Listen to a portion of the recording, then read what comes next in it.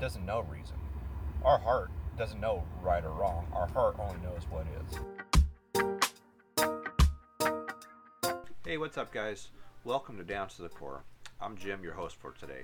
I am one of the co-founders of Seed of Hope Soul Coaching, where we are authentic, real, and refuse to sugarcoat shit here. Every Wednesday, you'll get me for an episode where we will cover topics that will set you up for healing and success. Then join Julie and I on Friday, where we will come together and wrap up the week. So let's get started. Hey guys, how we doing today? Hey guys, I'm Jim. I am the co-founder of Seed of Hope Life Coaching and Down to the Core podcast, which you are currently listening to.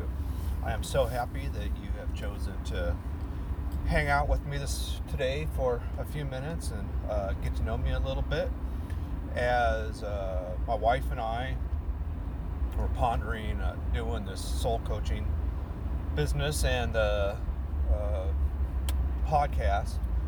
We understand how important it is for you guys to know who we are. When I was in recovery, the thing that drew me, or maybe I'll rephrase it like this, the thing that kept me coming back were always the testimonies. A couple of the first testimonies I heard, one was my wife's, and another was really good, who became a really good friend. And she wasn't my wife at that time. I did not know her, but they both had struggled with methamphetamines. And I had never heard any recovery stories from meth addicts, meth addiction. So I remember the first couple times listening to these stories, and my very first thought was, wow, if God or this program or whoever can help these people overcome this life that they've lived, then there has to be hope for me, because I'm not nearly as bad as they are, which was a legitimate thought. It really was. Because my addiction was marijuana and sex and work, and none of those things are nearly as bad as methamphetamines, right? But they definitely lead us down the same path, or they can. So anyways, that was kind of my introduction to testimonies. And so I know our producer asked a question, and she asked me, if you were talking to someone on the street or on the phone or wherever that conversation was taking place, how would you console them? What would be the thing that you could give to them to offer them hope?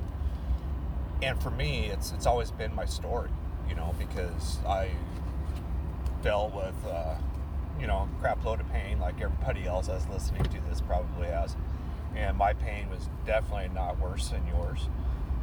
Pain is pain, right? We all deal with it differently, and but I have just over the years experienced a lot of traumatic events, I guess you could say, and I've overcome them. It took me almost 40 years to pull my head out and get my stuff together, right? They say, you're not ready for change until your pain is greater than your fear, and I used to absolutely hate that saying, but 15 years of sobriety and then helping others find it, and then becoming a pastor and going down that road and helping people out, I've learned that it is absolutely positively the truth. It is not until our pain is greater than our fear that we are truly ready for change. So today I'm going to share just a little bit of why I'm here and why Julie and I are embarking on this new journey. And so my story starts in Roseburg, Oregon. I was born in '64, and Roseburg was a lumber town. My family had been in Oregon since the 1850s, so I'm pretty rooted here. Roseburg was once said to be the redneck capital of the world, and growing up I didn't really understand that, But after leaving, joining the military and going away and traveling around a little bit and coming back home and stuff, I realized that, yeah, pretty much, if there's a area that's more redneck than that, then oh my gosh, that's awesome. Probably not so much that anymore that way, because the timber industry has been killed, and so they have new things going on there, which isn't necessarily a bad thing, but just kind of is what it is. So anyways, I grew up in a normal, well, air quote, normal family. I had a mom and dad at home. Again, that was in the 60s, so back then, people even talk about divorce or leaving. Although both of my parents, my mom lost her dad and her grandfather both to logging accidents when she was young, and then my dad lost. I had his biological father leave his mom and him, and he was like 2 or 3. So, things still happened, and as I have had an opportunity to really look back at some of this stuff this last year, I could see how those events impacted my parents' life and how they raised me.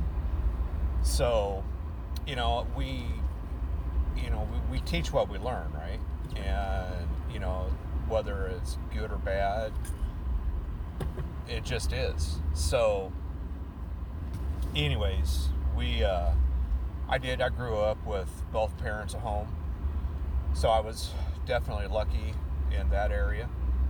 And so I'm sorry, there was an accident on the side of the road coming around this corner. It's super icy this morning, and I'm recording this on my way into work, so looks like everybody was okay, and there was first responders there though. So anyways, so it was a pretty normal family. I have a brother and sister, and I grew up doing normal kid stuff, and although I had a couple traumatic experiences when I was young.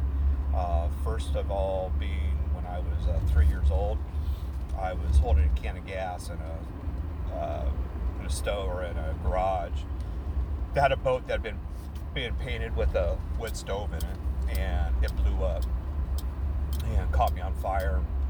I had second and third degree burns over pretty much the entirety of my body, and it really formed who I am today.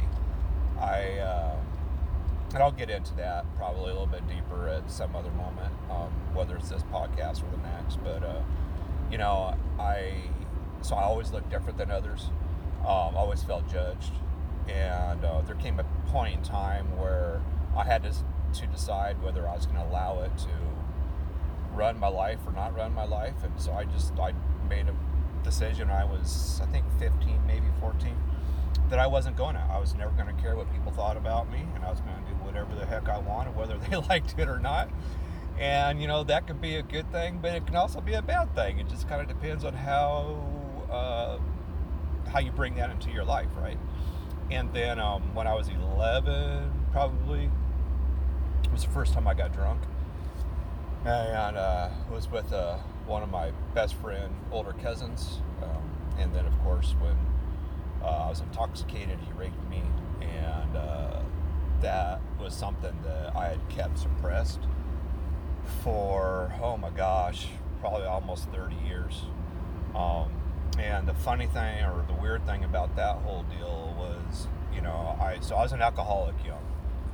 By the time I was a teenager, I was full-blown alcoholic, and wasn't necessarily drugs as much. I tried different things, and there was things I liked and things I didn't like, and alcohol was what I liked the best, so that was kind of my wheelhouse.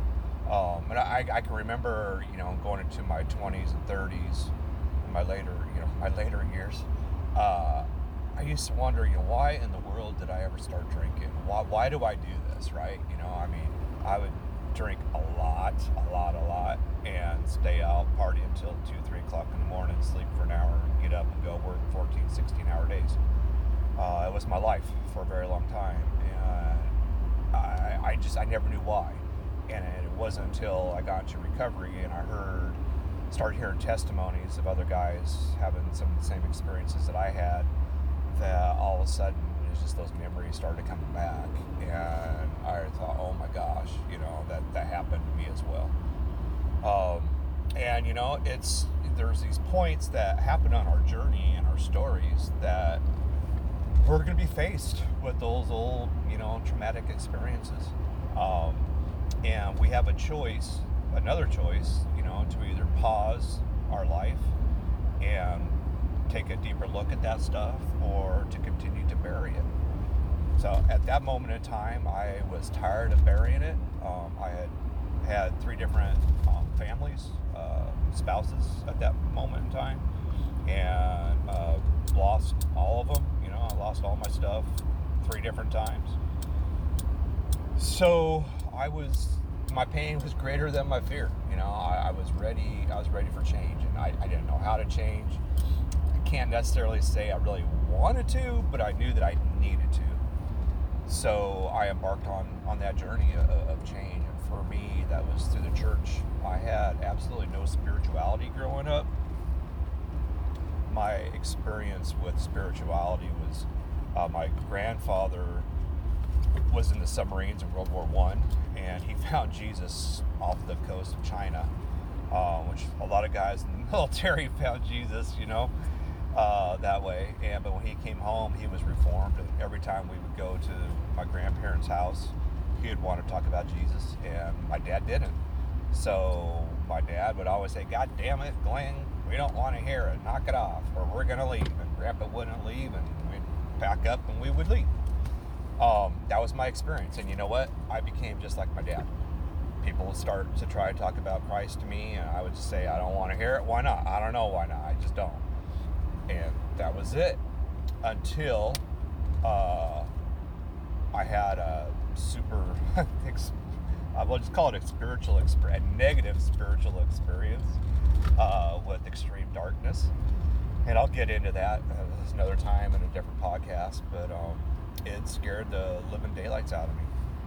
And at that moment, I knew that darkness was real, the demons were real, and I knew that whatever it was trying to overpower me, take me out, possess me, whatever that was, their intention wasn't good. And the next day I picked up a Bible in the house that I was and went to work and read through that thing, and I didn't understand a whole lot of it, but what I did understand was that Christ loved me and he died for me, and and I gave my life to Christ and was baptized, and thought everything was going to change, for the better, and my life was going to be all roses and puppy dogs, and it didn't. My God started working on the inside of me, and some of my addictions, my character flaws, character defects started to change. But at the core, I wasn't working on, what you call shadow work or whatever. And, so I couldn't maintain my positive outlook always. And then, all hell kind of came down on me and my new wife. And that didn't end up good. So when that all kind of came apart, I ended up in recovery. And, recovery was something, it was, it's kind of a trip looking back on it now, because those people that helped me get to where I am were loving and accepting. And they were probably the first group of folks I'd ever met that were that way, that loved me where I was, just as I was, not as everybody told me how I needed to be. And so I was drawn to that, and they all loved Christ, and they all were living sober lives and doing fun things sober, and I'd never done that before, ever, not for, one whole day in my life. And I learned how to do life sober, and I learned how to have fun doing it. And then, God really got my attention and called me to more surrender. At that moment in time, I'd been in construction for 30 years, cabinet guy, and finished carpenter, light remodeling stuff, countertops and floors and decks and stuff. And my body had taken a pretty big beating over the years, and several back surgeries, and carpal tunnel, all the fun stuff. And I had really been fighting him, and then I whacked my back again right after Julie and I got married. Was on the way to the hospital, and I heard God very, very loudly say, "You're done. You are done with this. I need you to serve me." And long story short, I became a pastor, and that God called us to start a new church, and reluctantly, always. That's how I go into stuff. My answer is always no first. I'm not gonna. You can't make me. And God or source or whatever you want to call it has a way of persistence. I think holy persistence is going to be my new term that I use. And so we started a new church, and we were in a denomination that they're church planners around the world, but locally, the church that we were in specifically, not so much. So when I talked to our lead pastor about that, he was just, "Yeah, no, we're not going to do that." And I went above him, and he said, "Yeah, probably not." But God kept telling me, "I need you to do this." So we started anyways. And I'm just, I'm an all-in kind of guy. I'm either going to be involved or I'm not. And if I'm involved, then, that's what I'm doing. So we started this little church, and I think it was, I don't know what you measure success by. I hate the fact that the church measures success by baptisms and salvations and the amount of money that you're bringing in. That just has always, it's one of the things that deterred me from staying involved in the church, to be quite honest with you, because I look at it as not salvations or money, but it's a life change. So I've seen a lot of people come and give their life to Christ, and they go back out and keep doing the same stuff, and they get stuck in that perpetual cycle. So if they're stuck in that perpetual cycle, I don't feel like that was a win, and God might look at that differently. I don't know. But for me, myself, I don't look at that as a win. The church does. Every time they come back to church and, say the prayer of salvation, they, that's another mark on their calendar, right? And something they get to celebrate. And anyway, so it really bothered me. And then, we moved, my wife and I did, down to Southern Oregon, down on the coast. We live in a little coast town, Southern Oregon. Beautiful, beautiful, beautiful area. And we were involved, not as much as I wanted to be, because of, I'm just going to say, controlling leadership, put it like that. And so, but we were, involved as much as they would let us be. I'll just say that. And then my senior pastor, his wife was being abused by him, mentally, physically, and as well as the kids. And so we took a stand and went to the district, and the district basically told me to sit down, shut up, and be a good shepherd. And they gave me an ultimatum: either I could do that, or I could retire. That was probably one of the hardest decisions I've ever had to make. It took me 10 years to get through seminary, and that's a lot of education, a lot of information. And the funny thing with that is, going through, the professors and the leadership above me would never answer my questions about spirituality in a manner that my spirit or my soul would affirm. Some of the people that we worked with did. They were Christians, and a lot of them were older Christians that were really spiritual and believed more in the works of the Spirit than what the church teaches, I think. And so up until that point, there had been a lot of dogmatic things that just turned me off about the church, and that I struggled with. And I guess this was an opportunity for me. I'm a fight kind of guy. I'm going to fight for what is right. And I fought and fought and fought for this gal and her kids, and I wanted to continue to fight the church, just for kind of like that righteousness sake. I wanted to be the righteous pastor that's going to fight for the truth, and you guys are wrong, and blah, blah, blah, blah, blah. But it's not a battle that I was going to win. And thank heavens, I've got a really good friend and confidant that I had talked to about it. He talked about narratives. And he says, Jim, you get to control the narrative in this, so just decide what you want that to look like for your future. And I thought that was just a great little piece of advice, one of the best anyone's had ever given me. And reluctantly, I sent him my paperwork and retired and told him to kick rocks. And that kind of sent me on a path. So that would have been about 2 years ago, I think, maybe 3. Time's kind of hard to keep track of. Doesn't matter. But and what that did to me at that time, I had a Facebook page called Come to the Well. And it was just a morning devotional, And my stuff is always different because I just look at, I don't know, maybe God talks to me differently, or I don't know. It's different than a lot of people's, because for me, it's like when I read scripture or read something spiritual or any book, whatever it is, I look at it, what's my takeaway? There's got to be a takeaway in everything. And if I'm reading something or listening to something, if there's not something in there, I want meat and potatoes.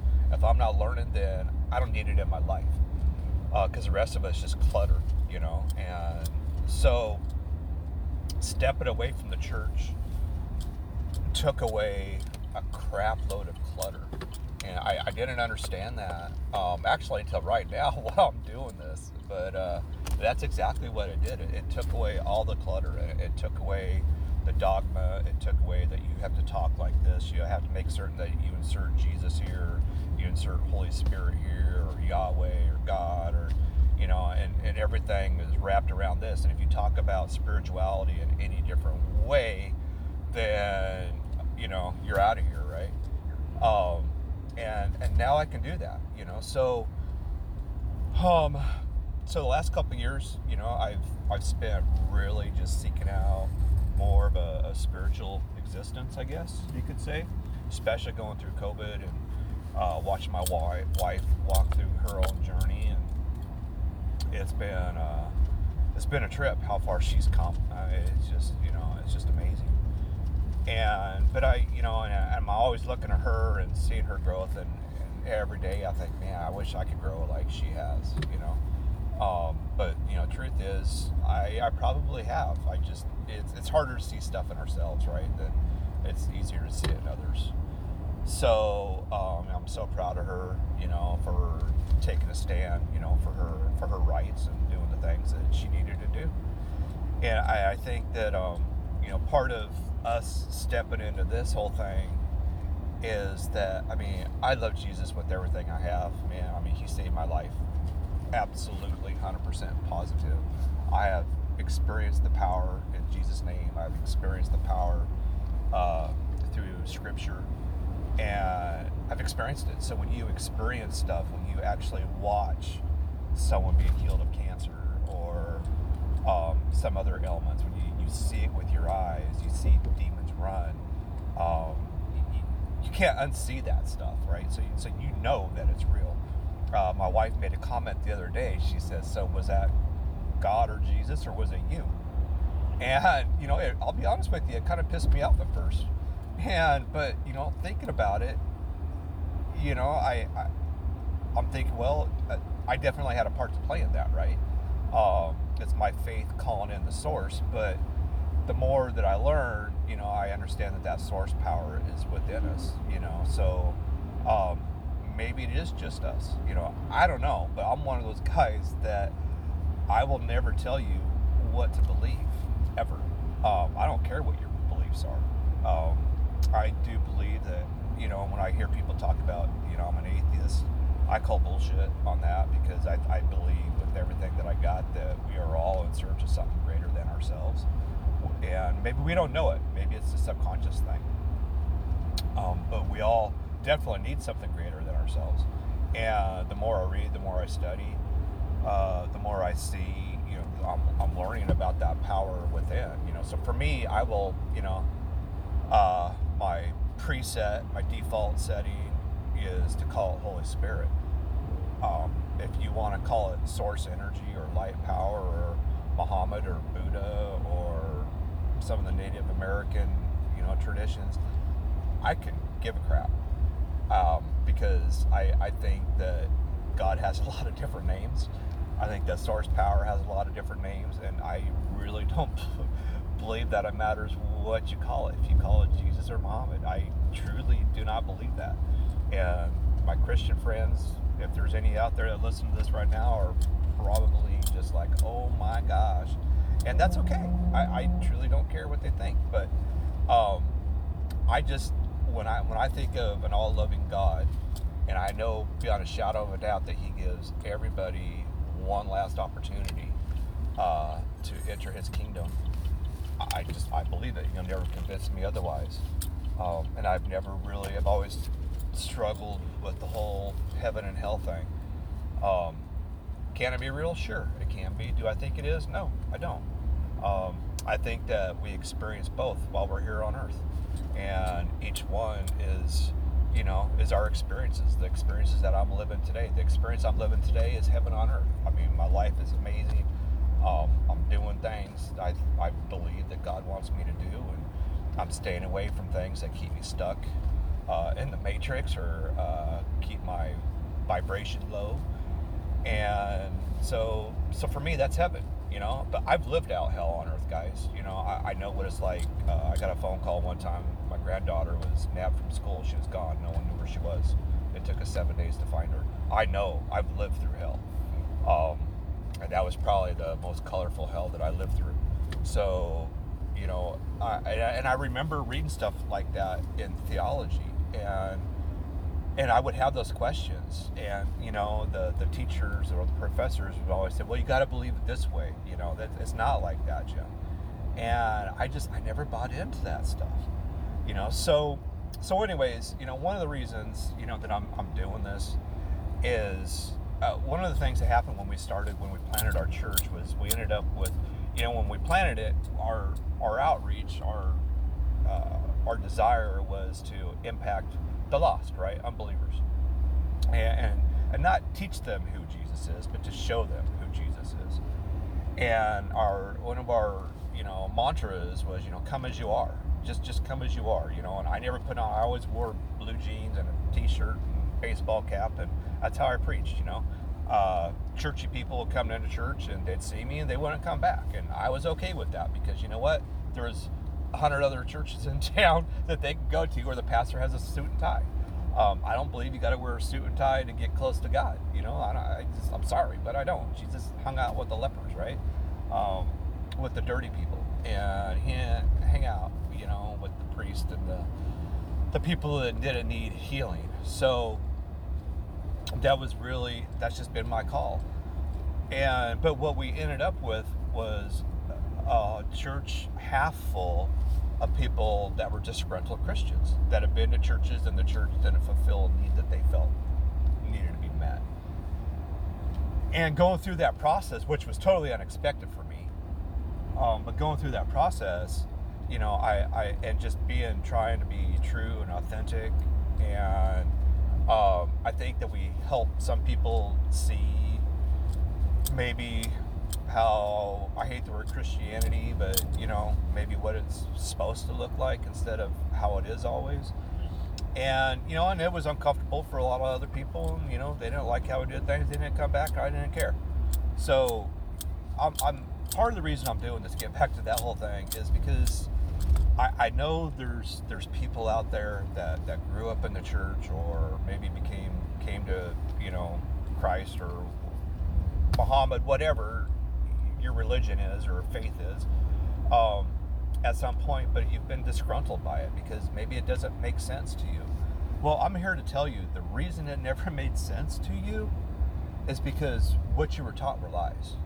And I'm not saying every word that they preached or they taught or whatever were lies, but I'm saying that the overall message is misinformation. So I'm not saying that I've got the whole truth and nothing but the truth, but I can point you in that direction. And the first place I have to point you to is to your inner self, right? To your heart. There's, I'm just going to close with this little thing here, but there's in the Old Testament, Israel wanted a king, so God gave him Saul. And when he was first, I'm gonna say, crowned as king, God counted him righteous, and he was good at it. He did everything God wanted him to do. Well, as they were conquering all these other nations, his men started disobeying him, because the Lord told them to kill every man, woman, child, and every beast, and not take anything, not to plunder anything. And some of you say, why would God do that? I don't know why he would do it, but he did. And so Saul's men, they started keeping some stuff for themselves, and Saul knew about it. And when he got called out on it, he blamed his guys for it. He said, I didn't do it. It was them. It's their fault. Well, years later, when King David is king, he's counted. Scripture says that he is counted as having God's own heart, right? And he did crazy, amazing things. Well, then, he kind of fell into temptation, and some say he had an affair with Bathsheba. I think he probably raped her instead. And then he tried to cover it up with murder. But when God called him out, he fell on his face and he said, "Forgive me, O Lord, for I have sinned against you." And so here's the thing about these two guys. One admitted his shortfall, his sin, whatever you want to call it. And the other blamed others for it. Well, the one that blamed others for it, Scripture tells us that God withdrew his spirit from him. God withdrew his spirit from him. And the other guy, David, there was a penalty. God took his firstborn son, but he was allowed to remain king. And he wasn't allowed to build a temple and stuff. There's other things. But so when I look at these two things, I attribute this to my own life. And I believe that we are not judged by the things that we do, as the church teaches. I believe that we are judged on our heart. And actually, I don't believe we're judged at all. I think that judgment comes from our inner self, and then we are reincarnating when we come back. We hope that we learned a lesson and we get to do it different this time, right?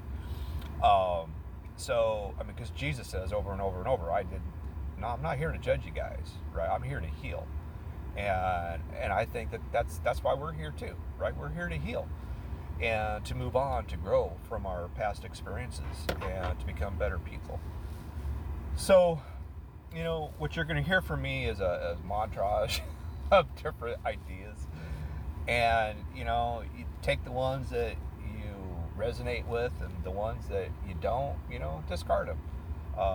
Call me crazy, whatever. I don't really care. But I'll tell you right now, I'm reading the book of the Raw, right? The Law of One. And I know my Christian friends are all up in arms. And why would you do that? So I'm doing it because I want to learn, right? I want to learn. And I think that we all need to learn. And we can read stuff, and our spirit tells us, source energy, again, whatever the hell you want to call it, tell us either, yes, this makes sense, or no, it don't. When we are young, as we grow up, we are educated beyond any other country in the world, probably. And we're told what to thought, how to behave. This is right, that's wrong, the whole thing, right? And we are never taught to listen to our hearts. We're always taught, is it reasonable? Reason meaning, can you reason it out with your brain? Well, here's the thing, gang. Our heart doesn't know reason. Our heart doesn't know right or wrong. Our heart only knows what is. So if we follow our heart, call it your spirit, your intuition, again, it's just names. Call it what you want. If we listen to that, we will never go wrong. And I'm every day trying to be more cognizant of what my heart is telling me to do. And I'm here to tell you, when I listen to that, specifically, I mean, like at work, uh, going to work and inside, there's something that tells me, hey, you should grab this, or you should grab that, or don't go this way, or don't go, whatever. When I do those things, everything goes great. When I don't do those things later in the day, something happens. And I think, damn, why didn't I do that? Or why didn't I grab that? Because inside there was something telling me, you need to do this. And it's not just work stuff, it's life stuff, right? So, my whole goal and hope and prayer for you guys is that, this thing is not about religion. And that's why we call it soul coaching, and I like life coaching, and that's what we're going to go with at first. But, I think of life, life is kind of like, for me, when I look at that, it's the works. That's the things that we're doing on the outside, right? And that's all good stuff. And it can lead to, good or bad repercussions later on in the day or week or years to come. But when I think of soul coaching, I think if we can help you to listen to your inner self, listen to your higher power, whatever it is you want to call it, to do the hard work that you need to do of healing, because that's really my gift specifically, is to help people to heal. If we can do that, we can coach your soul, we can heal your soul, then I'm here to tell you, man, your life will not just change, but it's going to fucking drastically change. It's going to blow your mind. You're going to wake up someday, and it's not that you are going to be a different person, but everything around you is going to be different and better. Because the universe is open to you guys. It's open. I'm here to tell you, it is open to you. You can manifest, call it manifesting, call it prayer, whatever the hell you want to call it. Julie and I have been living it out, being blessed by God. We've translated that into manifesting, differences in our reality, and it works. And I don't care what you call it, whether you call it prayer, call it manifesting. Man, when you go to source listens, and the universe moves. So that's my jargon for today. My prayer is that you get one little nugget out of this thing, and hope you come back, and I hope to meet you guys all one-on-one at some point in time, one way or another, get to know you guys. And I just want to pray blessings upon all you guys today. I hope your day is truly blessed, and keep your head up, turn to source, turn to your heart. Don't make any decisions based on your emotions, and man, just have an amazing day today. Okay, we'll talk to you guys later. Thanks for tuning in. Bye bye.